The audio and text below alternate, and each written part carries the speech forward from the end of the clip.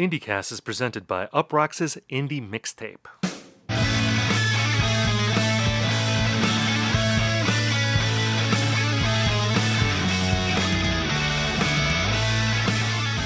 Hello everyone and welcome to IndieCast. On this show we talk about the biggest indie news of the week, we review albums and we hash out trends.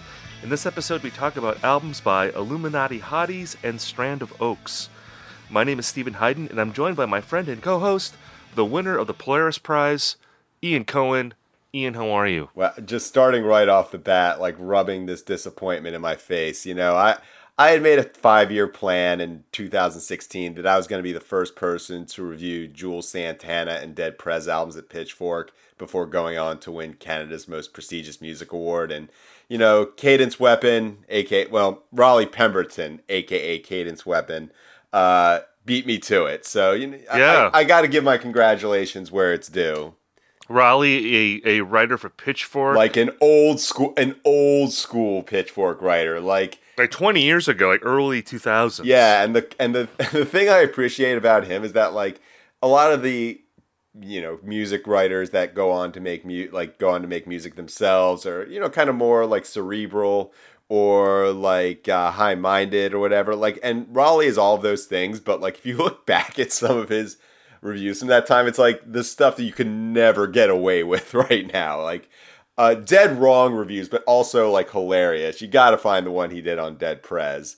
I mean, are we going to get Raleigh canceled here after he won this prestigious award? Like, are the voters of the Polaris Prize going to go look at the Pitchfork archives and say we've made a terrible mistake by honoring Raleigh? I think every 4 months I bring up the fact that he once called Joel Santana's Dipset Santana's Town the worst song of the year, that year being 2003, which for my money is the most wrong opinion ever published on Pitchfork, and that includes the original Bleed American and Clarity reviews. So, well, shout out to Raleigh. We're proud. Do you know Raleigh at all? I don't know him I think him and I may have like interacted like once or twice about like Def Jux stuff on Twitter, but no, I don't really know him personally. But shout to him. Like, have you listened to? I'm familiar with Cadence Weapon as a name, but I don't think I've ever listened to Cadence. Yeah, Weapon. I mean it's good. It's good stuff. It's like he's had like a very interesting career. And the fact that like he's been doing this for a very, very long time. He's wait. What kind of music is? It's hip hop. It's more like indie-minded hip-hop, like the sort of thing that, you know, I mean this with all due respect, that like the kind of stuff that was, you know, kind of big, would have been big at Pitchfork in like, you know, the mid to late 2000s. And he's been doing this since like 2005. I think this most recent album, the one that Parallel World, was his 5th album. His first album was called Breaking Kayfabe, which I think can kind of give you the indication of where, you know, like what his milieu is lyrically, or at least it was back then. Yeah. Also, he's been on like Liars remixes, and Jacques Green and Buck 65. So very much indie hip hop. And is he Canadian? I hope so. I mean, so you have to be Canadian to win that award. Yes. I like that the Canadians made that distinction because, you know, here in America we have the Grammys. We give Grammys to anybody. You don't have to be an American to win a Grammy. I don't know if they're ours to give though. Like I think. Well, I'm just saying that, you know, we're not there's no sort of nationalistic distinction made that you have to be an American.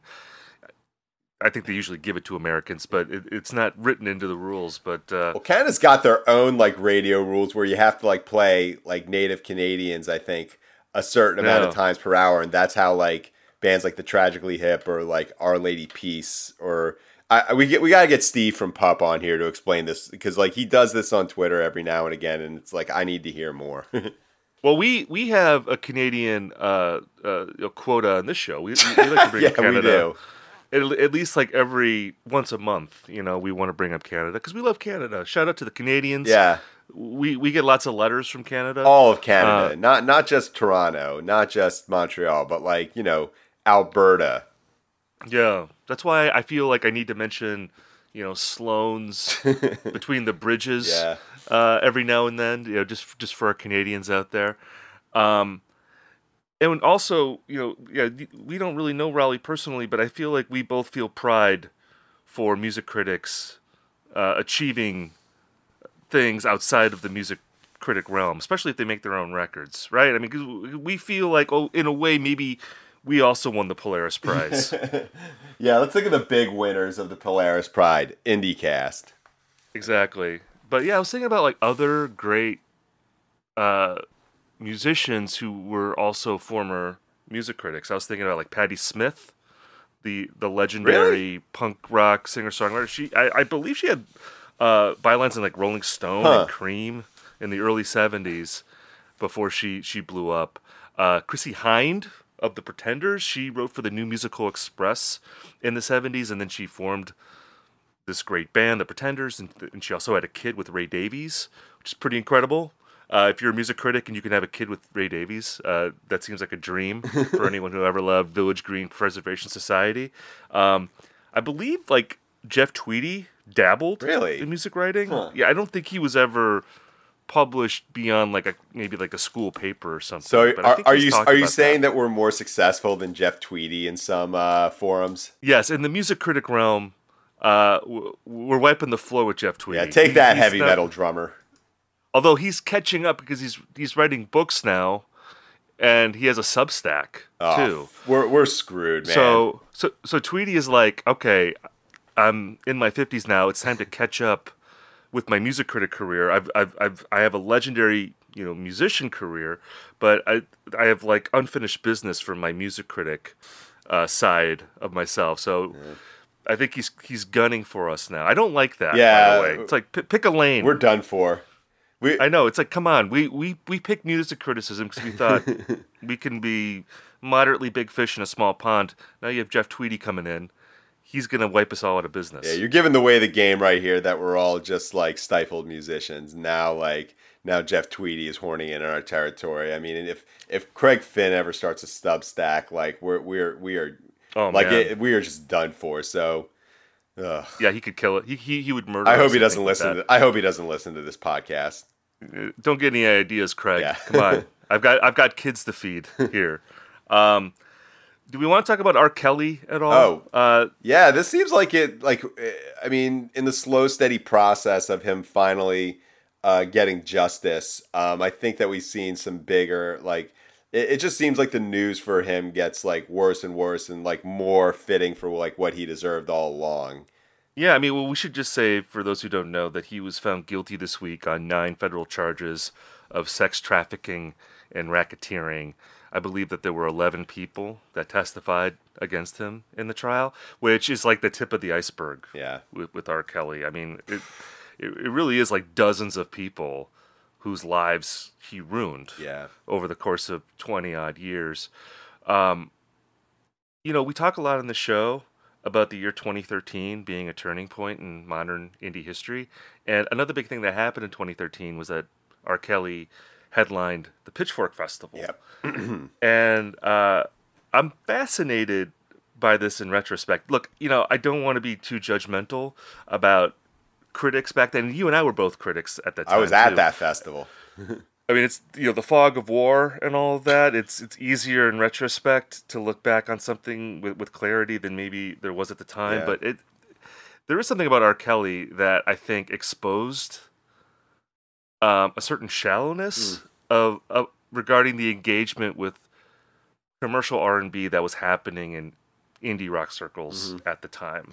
That I think people looked at R. Kelly for a long time as this ironic or even like comic figure who, like you knew him from the Chappelle Show skit that he's alleged, that he peed on people and like, oh, isn't he a quirky dude? And of course, what's excised from that Chappelle Show skit is that he was caught on video urinating on an underage girl. Yeah. And this was among many things that he had been accused of that was all documented in stories. I think Jim DeRogatis, who's a hero of this story. I think he wrote his first story in 1999. Yeah, and it was like for years and years and years. So like 14 years before he played Pitchfork. And this is all happening in Chicago as well. Which I think, they're... Right in his backyard. Yeah, I think there was an argument, the fact that like this was happening in Chicago made it a lot like... it's like, well, the courts, like didn't do their job, but also like I think we have to look at the fact that like this was all happening in Chicago, which probably made it, more difficult to maybe the fact that it's federal charges. I don't know. I don't want to get into the legal stuff of it, but yeah, I mean, I think what with Jim DeRogatis, like he was just beating this drum for a very long time on behalf of the victims, and God, I saw like a tweet recently from Steve Albini, and another Chicago fixture, like a salute to Jim for fighting the good fight, while he said less serious music critics, I believe in quotes, looked away in order to maintain access. And I don't know, like yeah, I saw that tweet. Yeah, and it's he's right, but I don't think for the right like. I don't think it's not about access at all. It's not like R. Kelly was like getting a lot of interviews or. I think the access thing is always overblown. And as first off, I think this sort of mindset grants critics way too much power. It was certainly not us propping R. Kelly up all those years, and it certainly wasn't to maintain access. But I think you're right in that he was seen, particularly during the Trapped in the Closet era, as this kind of self-aware, quasi-ironic, like. Artist who was, in a lot of ways still making very relevant music in a way that like some similarly troubling artists weren't. And you make a great point that if you were like even with all we knew, even like all of it was being made of a joke, like if you brought that up in the context of like Trapped in the Closet or the Ignition remix or whatever, it's like you were seen as like a killjoy. And I think this speaks to the greater fear a lot of writers have of being seen as a square, Yeah, absolutely. I think that was why critics were downplaying this for a very long time. That because I think with DeRogatis, I remember during the Pitchfork Festival, he was doing this like series of videos called the Kelly Conversations, like where he was interviewing critics and about about R. Kelly, and I think the point was to keep the dialogue going about his allegations during this festival.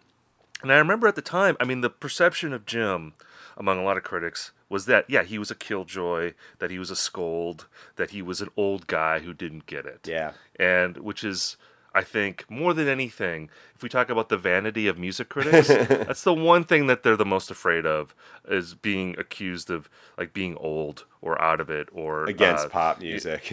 Yeah, exactly. And again, look, I mean, shout out to Jim, and I'll just say, like, I know Jim a little bit. He's always been very nice to me. And I think he's been nice to like a lot of younger music critics. Not that I'm a younger music critic anymore, but when I was a younger critic, he was very nice to me.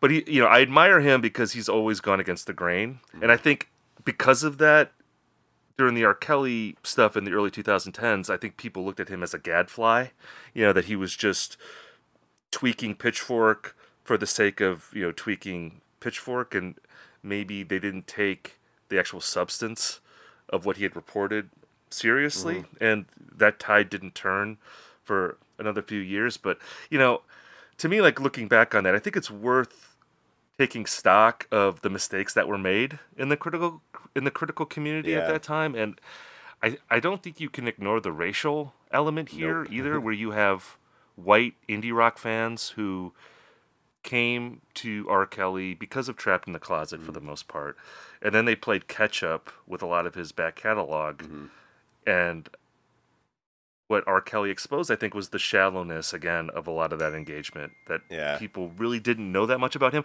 I mean, even if you didn't know anything about like what DeRogatis had reported about all of these victims who were ignored for a long time, R. Kelly also had an extremely creepy relationship with Aaliyah. Yeah, that was like all public.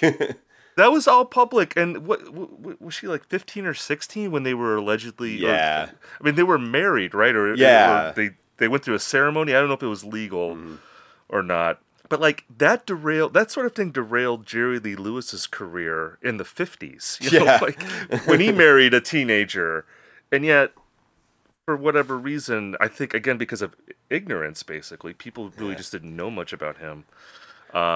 That was overlooked for a really long time. Yeah, and you look at like oh, this was pre-Me Too, and people weren't as like up to speed on how to do that. But I mean, like, you look at like Chris Brown around the same time.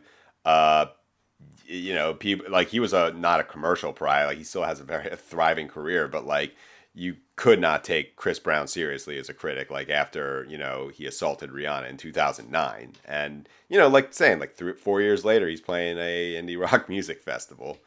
Yeah, I mean, there's just so much like how, I mean, to ask like how this happened and we actually lived through it. It's just mind boggling. But I think at the end of the day, it's just kind of great that he's, fine. Like I think with what we see with this, with Marilyn Manson, with, what's happening with Britney Spears, it's just like a kind of long awaited righting of wrongs that were allowed to fester for a very, very long time. Yeah, it's just fascinating to like live through something like that because it does give you a perspective on other scandals that have happened in the past where you thought, how could people have excused that or overlooked that? Like if you look at things in the 70s or 80s, but this is something that happened not that long ago. That I think to me it was a perfect storm of, in a way that, and again, it's not that long ago, but I feel like back then it was easy to forget a story if people weren't talking about it. It was almost like this is a scandal that happened in the past, and then people sort of forget about it and they let it trail off. I mean, that was the same thing with Bill Cosby for the longest time. People knew about accusations against him, but it was like, well, I'm not hearing about it, so that must mean that it was all cleared up. It must not have been an issue because no one's talking about it. Right. And I think there was a feeling of that almost like with R. Kelly. So you have this almost like weird amnesia that I think existed at that time, as well as I think a sea change in critical orthodoxy. Yeah. Where people really wanted to embrace someone like R. Kelly at that time, and it just created this thing where. Again, to me, like when we talk about canceled artists, there's artists who have said terrible things that they've gotten canceled for. Like Morrissey, for instance. I mean, he's said a lot of terrible things. But R. Kelly is a whole other level. Yeah. I mean, he might be the worst musician in terms of the crimes that he's committed. I mean, I guess there's been musicians who have killed people. There's been murderers. Yeah, it's hard for us to really like place crimes on a hierarchy, but like, well, in terms of the volume, yes. I mean, and just the number of people that he has hurt is just, it's mind-boggling, and he was able to do that almost in plain sight for decades. Yeah. So I don't know. It's going to be interesting. I think. I think it's worth being introspective about that. If you write about music, if you cover music, and it seems like a lot has changed since 2013, but I don't know. It could happen again, I guess. I think it's just worth thinking about. So why don't we go to our mailbag segment here? And again, thank you all for writing in. We get so many great questions, but we can always use more. So make sure to hit us up at indiecastmailbag@gmail.com. You can also hit us up on Twitter. We're at IndieCast1. So if you want to ask a question there, that's great too. If you want to harass the holder of the IndieCast Twitter, no, don't do that. Oh, that's right, because there is another IndieCast. Yeah. That's why we're IndieCast1. Use our street army to get the original IndieCast name. Yeah, that's right. Yeah, we're initiating legal proceedings as we speak. We've got a high-powered team of lawyers. Nice Twitter handle. It'd be a shame if something happened to it. Yeah, we're not making any threats. We're just saying it'd be a shame. Yeah. If The Many Saints in Newark in theaters this weekend. I know we're going to see that. if a rock went through your if a rock went through your Twitter avatar, we're just saying that that could happen. We're not saying we will do that, but it might happen. Do you want to read the first question? Yes, I do. So this question comes to us from Jason in Southington, Connecticut, which phenomenally Connecticut city name. This one is to the point. Do you guys ever mosh? Or if you don't anymore, was there a period of time that you used to? This is a great question. Jason actually wrote like a longer email than this, but he told like a story about people moshing at an Oso Oso front bottom show. Wow, that was like the other day, huh? Yeah, so it was a little bit long, so Jason, I had to edit you a little bit. I thought we'd just get to the meat of the question. But he's asking, have we ever moshed? Why don't you go first, Ian? So, have you ever moshed before? I don't know if I talked about this on the last episode, but my first memories of like finding out what moshing really was is it must have been like the 1992 Super Bowl, and my older brother had some of his friends over, and during the halftime show, they put on Nevermind and started moshing to Territorial Pissings. And that I'm not going to say that was like the last time I moshed because that's almost certainly not true, but it's fun. Can I just say quick? I just want to say quick. I have a very similar story to that because the first time I ever moshed was also in 1992. My friends and we all pitched in to get a pay-per-view concert of Guns N' Roses. Oh, wow. In Paris, I think it was. And Soundgarden was the opening act, and this was like Bad Motorfinger. And I remember we moshed to Rusty Cage. Yeah. That, you know what, that's Rusty Cage. Yeah, better that than like Slaves and Bulldozers because that shit's way too slow. But yeah, it wouldn't have worked. Yeah. I mean that was like my first experience with it, and like during my, I guess what one would consider to be my prime moshing years, like let's say, I don't know, 17 to 24 years old. I was for the most part listening to like the wimpiest indie music or like mainstream rock because like when you mention like Guns N' Roses or Soundgarden, like. Yeah, you could potentially mosh that, but they're also playing these like gigantic stadiums at that time, so it doesn't quite seem the same. But I may have like dabbled in it, but like I'm a smaller guy and I wear glasses. Like I just have this, we talked in the past about like our mortal fears of having to use like the porta potty at festivals. For me, it's like what happens if like my glasses get broken in the pit, so to speak, and I can't drive home.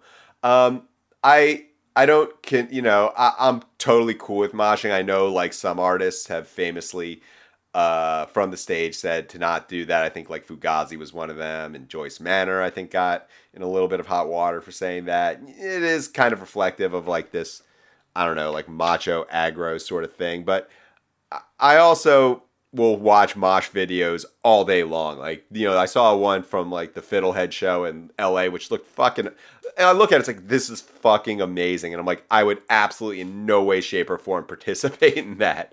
Yeah. It looks cool almost from like the flash mob thing. Remember like when flash mobs were a thing and you do the overhead shot? You mean back in 2020 during the Pete Buttigieg campaign? Oh, that's true. I guess that's brought back those are the good old days. Look, I still hear High Hopes on the radio, and oh man, yeah, awful. But yeah, I mean, my one in-person moshing experience was in I guess it was '96. I saw Rancid on the Out Came the Wolves tour. Oh yeah, at the rave in Milwaukee, Wisconsin, and I was really excited for Rancid to come out. I pushed my way up to the front. And they came out, I believe they played Maxwell Murder first. And it was this experience I'll never forget where the crowd was so tightly packed up front that you ended up moshing as a big blob. Yeah. Like my feet were lifted a couple inches off the ground by this mob of people, so I couldn't really control my body. I was just part of this big organism moving to and fro, and then the song ended and like everyone fell over, so like this really big dude fell over on me. So in a way it was kind of a mosh pit, but it was also just like it was like we were one body of people, of dude affixed together, and we were moshing as one. And after that I got the hell out of there and went to the back of the venue. I'm like, this is not for me. Yeah. I'm just not built for this sort of thing because it was scary. I didn't like it at all. It was just, you felt like you didn't have control of your own body or of any of the people around you. So I don't know. I don't take a moral stance on moshing. I just know not for me. As long as like people, because sometimes you get near the mosh pit and dudes are like throwing other dudes into people who are just standing on the side. Yeah. I don't like that. I think, fight amongst yourselves. That's great. But if you're going to be a jerk and push other people that don't want to be pushed, that's when I object to it. Yeah. Yeah. Also, I think that there needs to be some sort of legislation on like what bands you can mosh to. Like, I don't see like moshing to Oso Oso really like really heightening the experience, Yeah, and I think again, like if the band says don't do it, then don't do it. The band. Let's move on to our second question. This comes from Dave in Glen Ellen, Illinois. Oh, that's an IndieCast town. I know. I always feel like that's another one, like North Canton, where I'm like, is that a real city name? Because Glen Ellen, that just sounds like, like did he play bass in Dismemberment Plan back in the day? Woo. I mean, Glen Ellen. It sounds like a dude that played in a '90s band. Really, that name. You touched on this a little bit in last week's episode when you talked about Anthony Kiedis, and it got me thinking. You both interview a lot of musicians. What are some other artists you find to be interesting people or interview subjects, even though you don't necessarily love their music? That's a good question, Dave. Because I do find, I don't know about you, Ian, I've had experiences interviewing people where I wasn't a fan, and I ended up loving the conversation. Mm-hmm. And that happened a lot when in the early days of my career when I worked for a daily newspaper, and I would just have to interview whatever musician was coming through the area. So I ended up interviewing a lot of country artists, and I interviewed a lot of like dudes from 80s hair metal bands. Like I remember one of the great interviews I did at that time was with CeCe DeVille from Poison, who was, and I mean, I'm sort of, I don't have an opinion one way or the other on Poison. I kind of like some of their songs just as fun party music, nothing but a good time, things like that. Certainly was not a huge fan, and might have even took like a dim view of Poison back in those days. But CeCe DeVille was this gregarious person. He had amazing stories about, going into bad parts of town when he was an addict and, buying drugs and like drinking like paint thinner when he didn't have any alcohol in his house. And he had such a like self-aware attitude about himself. Like he wasn't deluded at all about his place in the world, which I found was true of a lot of people from that world. Like whenever I would interview someone from Warrant or Rat, whenever I interviewed someone from Warrant, this suggests it happens multiple times. It happened a lot. Never Janie Lane, unfortunately. I would have liked to talk to Janie Lane before he passed, but I always found them to be really refreshing, and they had great stories, and I loved it. I mean, sometimes like when you interview a musician that you really admire, it can be nerve-wracking and maybe even disappointing if they don't have a whole lot to say. Yeah. Whereas if it's someone that you don't really care about musically, it's just like talking to a person, and you can be a little bit more removed in that respect. But I mean, have you had good experiences interviewing musicians you don't really like? I just love the fact that Dave from Glen Allen, Illinois, like I just love that sentence. Like you talked about Anthony Kiedis, and it got me thinking. Like that's we're offering food for thought whenever we discuss Anthony Kiedis. It's a prompt for greater discussion. You mentioned 80s hair metal dudes. Like I didn't have that. The Beatles in Hamburg phase where I was kind of doing my thing at the local newspaper. But I guess there's like kind of a corollary to the 80s hair metal dudes in that when you talk to 90s alt-rock dudes, they're one of the many shuttered publications that I've written for over the years. Like I think it might have been like Live Nation TV or something. I'd get the opportunities to do. Whoa! Yeah. When was that? Fuck, man. I don't need... Like, we could do an entire episode of, like, places that I've written for in the past, like, 20 years that have just gone, like, completely dark. Everything disappears. I mean, like, Live Nation TV, that sounds vaguely dystopian. That, like, Live Nation had a publication that you wrote for. But anyway. The good news... The upside of that sort of publication is that I would get the opportunity to talk to guys like, say, Art Alexakis from Everclear, the lead singer from Filter, and 90s alt-rock dudes. I mean, like, I'm just going to give away the next $1 million idea to have the Eve 6 guy will probably host it, where you just do a podcast and talk to 90s alt rock guys because, look, I mean, do I listen to Short Bus or Title of Record these days? Not really. But you talk to a guy like, Richard Patrick, and they've got stories from a time where the music industry was still thriving. And that, to me, is just a recipe for an interview that can exceed far beyond, what their music does. I mean, I don't know. Like, I remember in the guitar world reading, like, really funny interviews with Gavin Rossdale. Right. Yeah. Oh, yeah, Rossdale, I've read interviews with him. He seems like a great guy, I have to say, based on his interviews. Yeah, and so anyone like that, I mean, for the most part, I would say with 95% of interviews I do, I end up liking the music more than, like, after I'm done interviewing the person than when I started. I can, this is obviously not a subject I'm going to discuss publicly, but about artists who I liked less after I interviewed them. Oh man, that's a great topic for an episode. Or like, which artists do you follow on Twitter because, like, they have an incredible Twitter account, but you don't really fuck with their music? Like, I don't think I'm ready to have that discussion either. Or the reverse, where you really like their work and then they get on Twitter and you're like, I like it less. There's definitely some examples of that for me. Yeah. I mean, there's one person that I interviewed where I went in liking his music, and then at the end, I thought, like, he was clearly, like, so dumb that it made me not like his music anymore. It just made me feel like a fool for liking his music. And I'm really close to saying this person's name, but maybe I won't. That just seems mean. Maybe this is, like, bonus episode material. Yeah, like, that's how our Patreon. We gotta start a Patreon. Yeah. Like IndieCast After Dark. Yeah, or IndieCast Undercover. $5 every month, and we start naming names.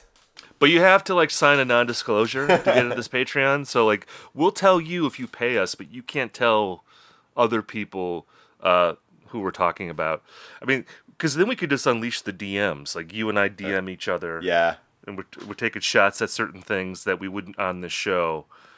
That's where we could empty all those DMs into. Yeah. I like this idea. The NDA Patreon for this show. We'll get that going at some point if we start hurting for money. Let's get into the meat of our episode. Yes. And this is gonna be fun because we're talking about two. I guess you can call them bands. I mean, in a way, they're real similar because it's like one person really with a supporting cast of hired guns that they use on the road. But it's really it's like a Nine Inch Nails situation. It's like one person. Although even Nine Inch Nails, this isn't true of anymore because of Atticus Ross. Yes, and Richard Patrick. I think he was in. I think that was his deal. He was in Nine Inch Nails for a bit. Yeah, he was. Right. But anyway, we're talking about Illuminati Hotties. We are. We're going to talk about Strand of Oaks. Two quintessential IndieCast acts that you and I have both written about these people. Yeah. And we've written positive things in the past. Let's talk about Illuminati Hotties first. This is the project of a musician and producer named Sarah Tudson. She got started about 3 years ago. She put out a record called Kiss Your Frenemies. And originally, she was working behind the scenes. Like, she had worked on records as an engineer for, by, like, Lady Gaga, Coldplay, Barbra Streisand. The Hamilton soundtrack, I think she was involved in.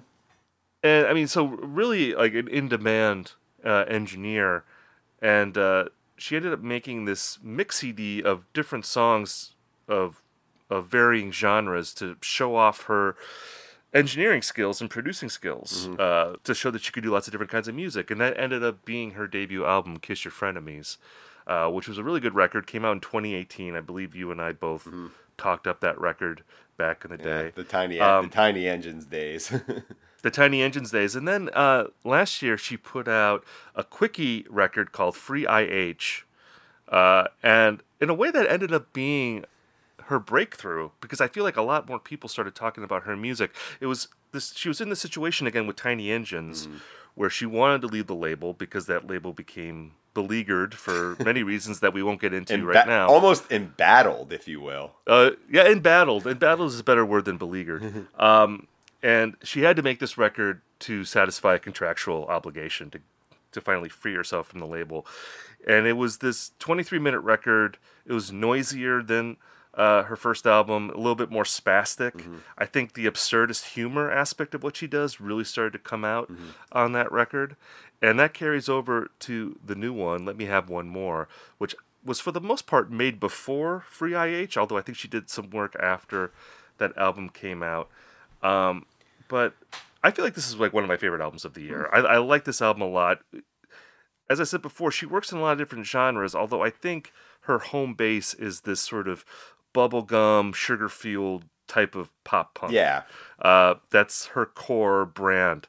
And, you know, the thing I really appreciate about her is that we're in a period of indie rock right now that is especially dour. You know, a lot of very quiet records, a lot of very slow-paced albums, a lot of lyrics about depression and mental illness and, you know, existential anguish with the world. And with Sarah, she also writes about a lot of those things, depression, heavy subjects, but she comes at it from a much more irreverent point of view, and she marries it to music that is a lot more upbeat.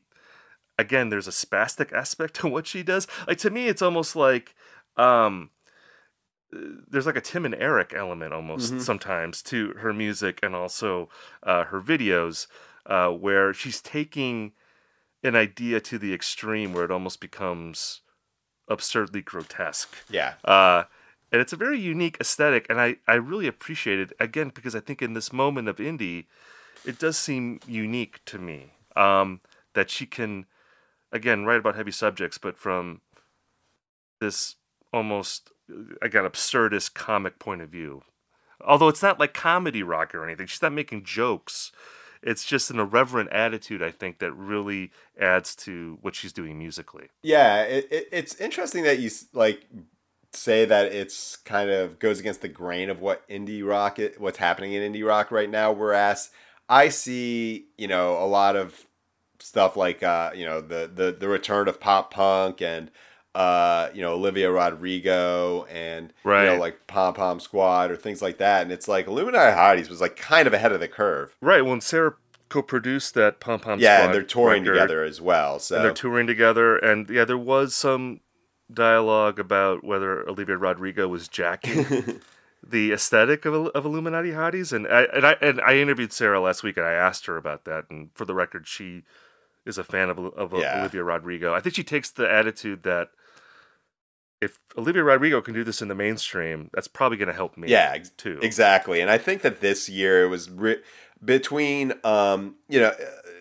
Kiss Your Frenemies was kind of like a slow burn sort of success. Like I know that like once people, and you know, I know that Sarah is very self-aware and, you know, does things very intentionally, but like the name I'm sure there were quite a few people, myself included, who would see the name and think, oh, that's the awesomest name, or it's like, I'm not listening to something called Illuminati Hotties. And then, yeah, as more people kind of like discover the depth of her work, like I'm a big fan of her in ballad mode. Like those are my favorite songs on Kiss Your Frenemies, as well as the new one, which in a weird sort of way, like it seems like I don't know, like an inverse of like what's supposed to happen. Like, all the singles are always the ones like Pool Hopping or that like are humorous and they have like that Tim and Eric sort of slapstick appeal. Like I remember I saw her open up for American football 2 years ago, and you know they had the cheerleader uniforms on, and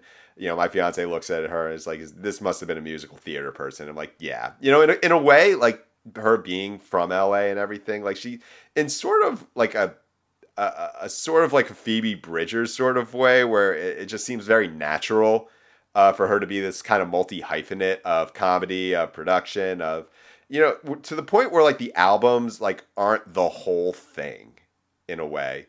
Like I think you can be like a huge fan of Sarah Tudson without necessarily listening to Illuminati Hottie albums, like, you know, twice a week or whatever. Like this album is a lot for me. I have to be in a very specific headspace to want to put it on, as opposed to something that is a little more vague or ambivalent.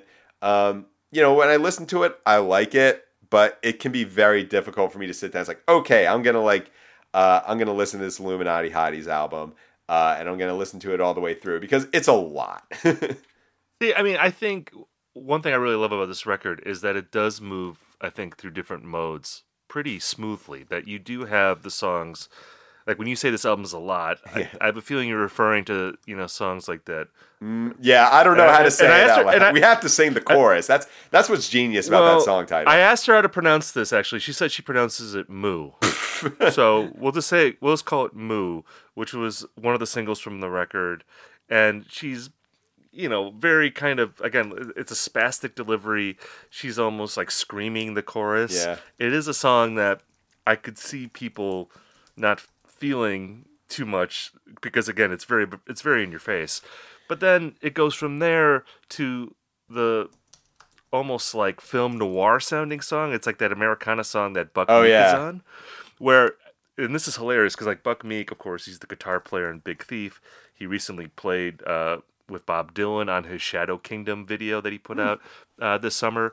He's an in-demand guitar player, but he doesn't play guitar on that song. He only does there's a voiceover narration that happens in the outro. Yeah. That Buck Meek does. So, I mean, I appreciate that, like the meta quality of, enlisting this, like, well-respected guitar player and just having him talk, not having him play guitar.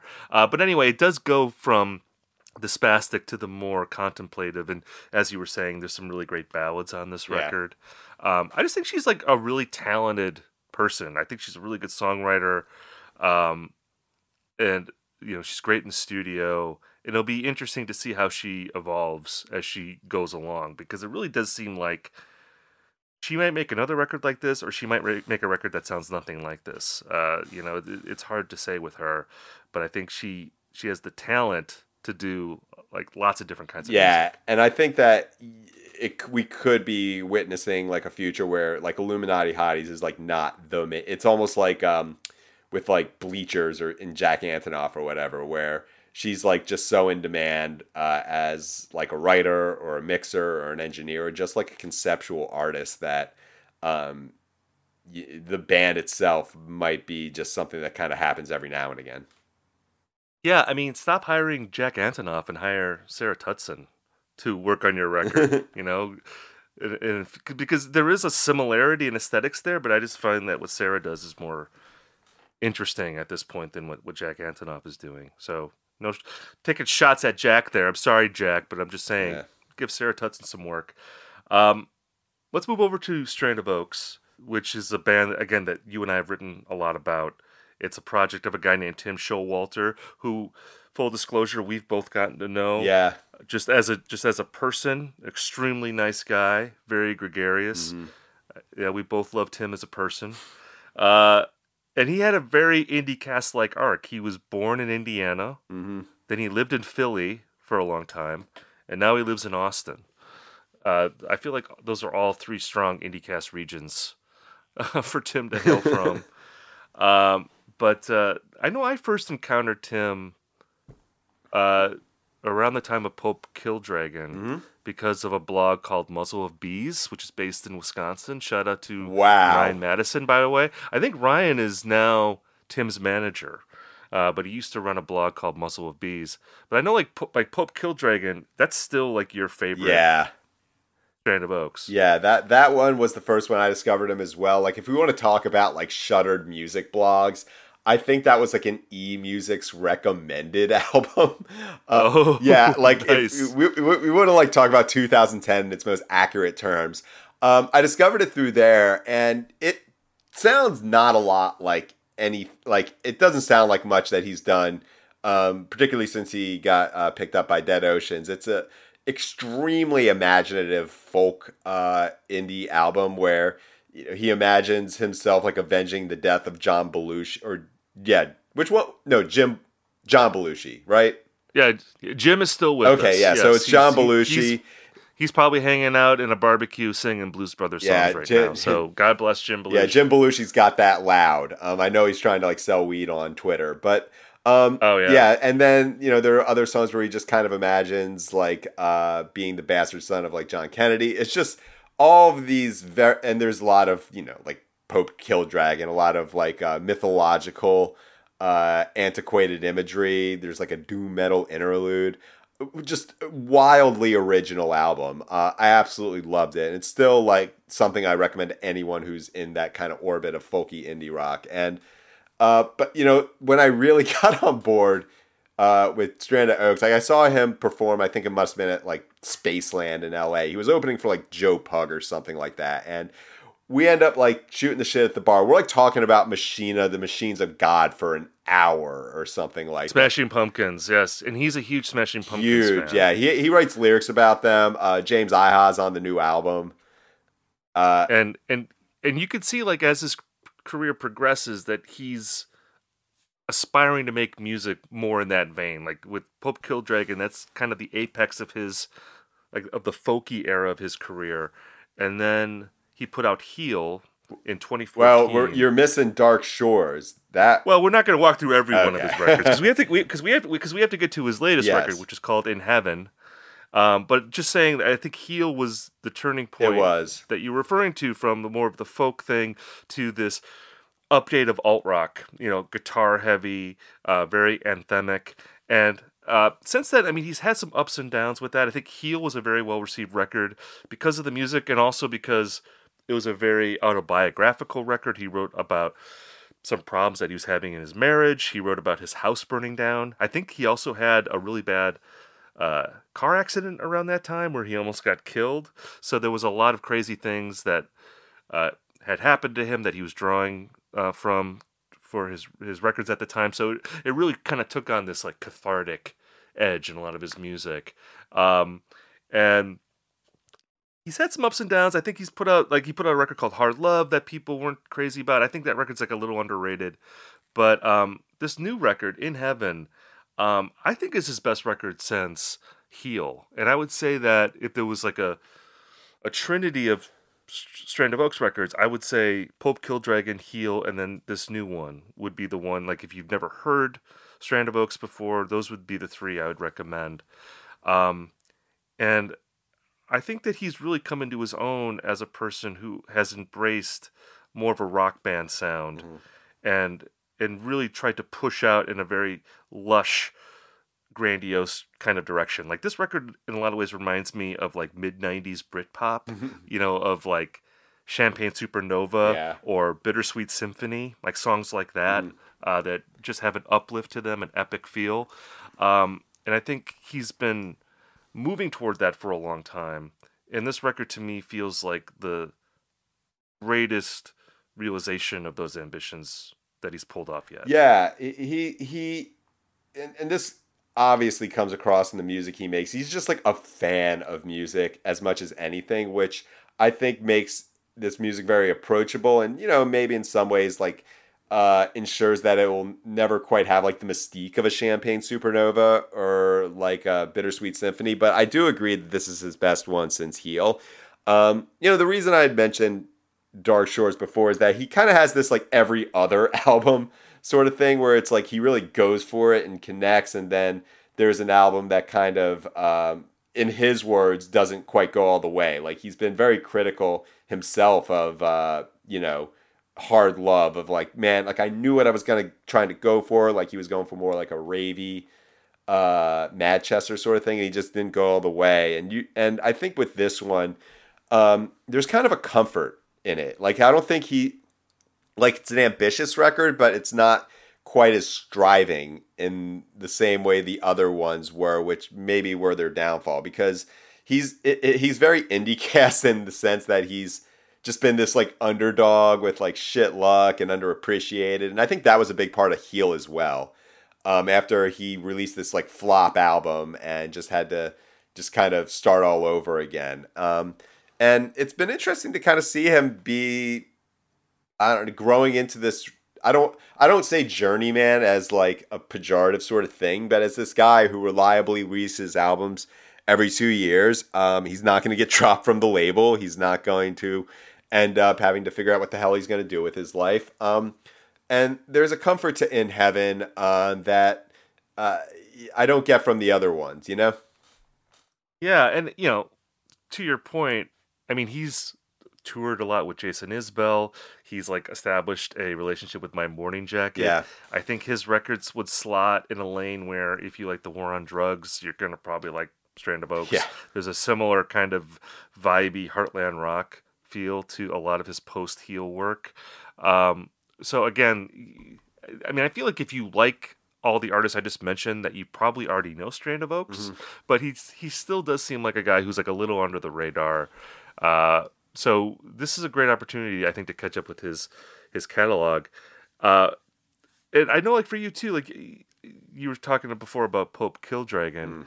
It would be interesting to hear him do another record like that, where it had this, again, like you said, a very imaginative mythology to it. I mean, because he's really taken to writing more autobiographical songs since then.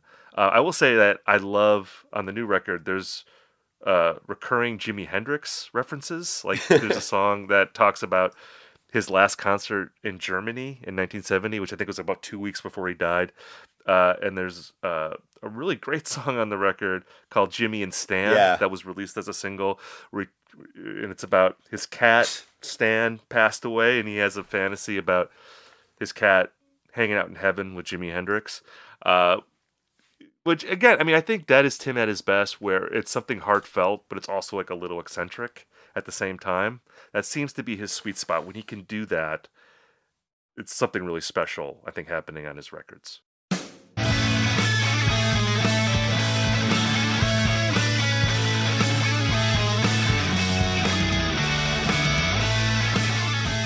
All right, we now reach the part of our episode that we call Recommendation Corner, where Ian and I talk about something that we're into this week. Ian, why don't you go first? Yeah, so this is kind of a big week for under the radar IndieCast core. I want to give a shout out to Couplet, which is the new record from Tanner Jones of You Blew It. I have an interview running today on Uprocks. It's their album LP2. If you're a fan of the Postal Service, Mice Parade, The No Twist, check that out.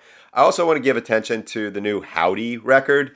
They're a band from Austin, Texas. They've made albums that they've called in the past pillowcore. It's more kind of like slowcore, folky, in that Big Thief realm. This new album, True Love, it's not their overt pop move, but it's definitely the one where if you've heard of Howdy but never quite got what they do, this is the one for you. I get a kind of wholesome dudes rock, best buds, Japandroids, spirit from this album, if not necessarily the sound of it. It sounds like quite the opposite of it, but they'll have songs about air drumming to Everlong on the radio, just about like walking around Texas in your youth.